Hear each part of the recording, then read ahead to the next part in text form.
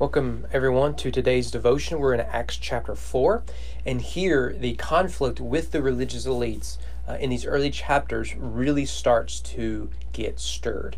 It starts in chapter 3 with the healing of the man, but now their popularity is increasing. So we start in verse 1 of chapter 4.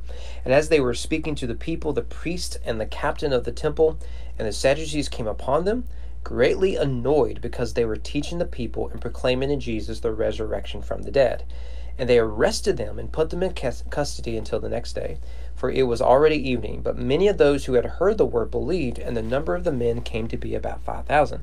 Luke's going to emphasize that suffering does not limit the reach of the gospel. It may actually extend the reach of the gospel. This is, again, something that American Christians are missing. We think that unless we have our system in place, our traditions in place, unless the culture recognizes and respects that, then the gospel can't move forward. You read Acts, they're never accepted. In fact, what you find is wherever Christianity goes, it interrupts the system.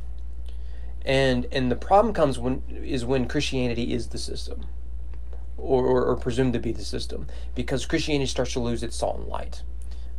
And some point this culture is going to bottom out. You cannot know the difference between male and female, among other crazy things, without there being a falling out. You cannot have the uprooting of the homes and the empowerment of governments and keep it that way for long. There will be a bottoming out. But where there is Christianity, when it enters into a city or a community or a culture or a country, it will interrupt that. And when it interrupts, there will be blowback. And Peter and John are experiencing that here. So they're standing before the high priest and the Sanhedrin and all that. Verse 7, by what power or by what name did you do this? Right? They healed the man there at the beautiful gate. Verse 8, Peter, filled with the Holy Spirit, there that is again. Don't miss how important that is. Said to them, rulers of the people and elders, if we are being examined today concerning a good deed done to a crippled man, by what means this man has been healed, let it be known to all of you and to all the people of Israel that by the name of Jesus Christ of Nazareth, whom you crucified, that's the emphasis in Peter's preaching so far, whom God raised from the dead, by him this man is standing before you well. Now, you'll notice what he does here is he says, I am on trial for doing a good thing. And the day will come when Christians will stand trial for doing good things. In fact, all around the world, Christians are on trial for doing good things. Look, if the church is going to cause trouble, let it be because we're doing good things, not because we're storming capitals or burning cities down. Let it be because we're doing good things, not for nonsense we're sharing online, but for doing good things. That should be common sense, but we're increasingly missing that, aren't we? This Jesus is the stone that was rejected by you, the builders, which was become the chief cornerstone. It's a quote from Psalm, a reference to Psalm, quoted all over the New Testament following the resurrection. There is salvation in no one else, for there is no other name under heaven given among men by which we must be saved. So there goes your coexist sticker, I guess. But nevertheless, you see here they're saying, look, if I'm given an opportunity to speak, I will proclaim the gospel of Jesus Christ. I love that about Peter and his boldness. Verse 13, when they saw the boldness of Peter and John and perceived that they were uneducated common men, they were astonished, and they recognized that they had been with Jesus. Now remember, at the end of Luke and Matthew and Mark, Peter was recognized as being one of the disciples of Jesus, and he was embarrassed. Now he's recognized as being one of the original disciples of Jesus, and he boldly proclaims the hope we have in Jesus. What a change. What changed in Peter? It was repentance and faith and the gift of the Spirit given to him as a result of his salvation. What a change that makes and should make in all of us. But of course, they write him off because he's uneducated. And this has been the history of Christianity, isn't it? It happens right now. If you tell people about Jesus with a southern accent, you're written off. But this has been the pattern from the very beginning. Jesus faced this, right? Verse 18, so they called them and charged them not to speak or teach at all in the name of Jesus. Now this is incredible. Look, we'll let you go, just don't talk about it ever again. I mean, it's a ridiculous suggestion. But Peter and John answered them, "Whether it is right in the sight of God to listen to you rather than to God, you must judge. For we cannot but speak of what we have seen and heard." What we have here is a great approach to civil disobedience. Notice that when it comes to civil disobedience, it is peaceful and it must be centered on the hope we have in Christ. Not the hope we have in a document or hope we have in traditions, a hope we have in our politics, but the hope that we have in Christ. So basically, when it comes to civil disobedience, we do it when the government asks us to do something the Bible tells us not to, or tells us not to do something the Bible tells us to do.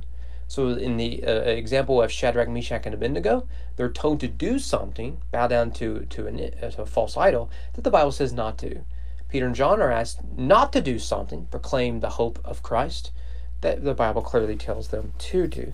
But you notice they are peaceful, and they are willing to suffer whatever the consequences might be for the sake of conscience and for the sake of obedience to Christ. Well, I want to skip down to verse 32 because this is going to play a role in the next chapter. We got a hint of this at the end of chapter 2 where you get that vignette of the early church. It was worship, fellowship, discipleship, and charity. Remember that? And so we see an emphasis on the charity part. Now, the point of this is to give us another vignette at the local church. So while all these things are happening, Peter and John are in prison, and there are people still gathering for worship despite that. And that's what Luke is showing us. But he's also introducing the next narrative, which we'll see in detail tomorrow, and that's the story of Ananias and Sapphira. So verse 32, now the full number of those who believed were of one heart and soul, and no one said that any of the things that belonged to him was his own, but they had everything in common. Notice, it's the opposite of Babylon. In Babylon, unity comes by uniformity. Here, unity comes by diversity. Okay? And so they're sharing everything. This is fellowship and charity. With great power, the apostles were giving their testimony to the resurrection of the Lord Jesus, and great grace was upon them all. There was not a needy person among them, for as many as were owners of lands or houses sold them and brought the proceeds of what was sold, laid it at the apostles' feet, and it was distributed to each as any had need. Thus Joseph, who was also called by the apostles Barnabas, which means son of encouragement, a Levite, a native of Cyprus, sold a field that belonged to him and brought the money and laid it at the apostles' feet. This is our introduction to Barnabas, and he's an early convert, and he is going to play an important role, particularly in the story of Paul. So we'll save that for later, but he's just introduced here. But what Luke is really doing, remember that the chapter breaks aren't inspired by God. They were added later by translators and editors and publishers. So what you have here is this vignette about charity within the church is then attached to what happens when there is deceit and evil in the church. And so what you have in Ananias and Sapphira is a couple who, perhaps out of jealousy, want to be perceived in the same light that Joseph Barnabas was, and therefore say that they were very generous, but in fact were very greedy. And so we're going to see that contrast more tomorrow. The main thing here is I don't think the Bible's promoting socialism or communism or anything like that. But the main point is that what they had in common was Christ. And if Christ is everything, then they have everything in common. Let me ask you, how charitable are you, particularly with other believers in Christ? Are you stingy? And if so, what does that say about your theology? Hope to see you guys here tomorrow.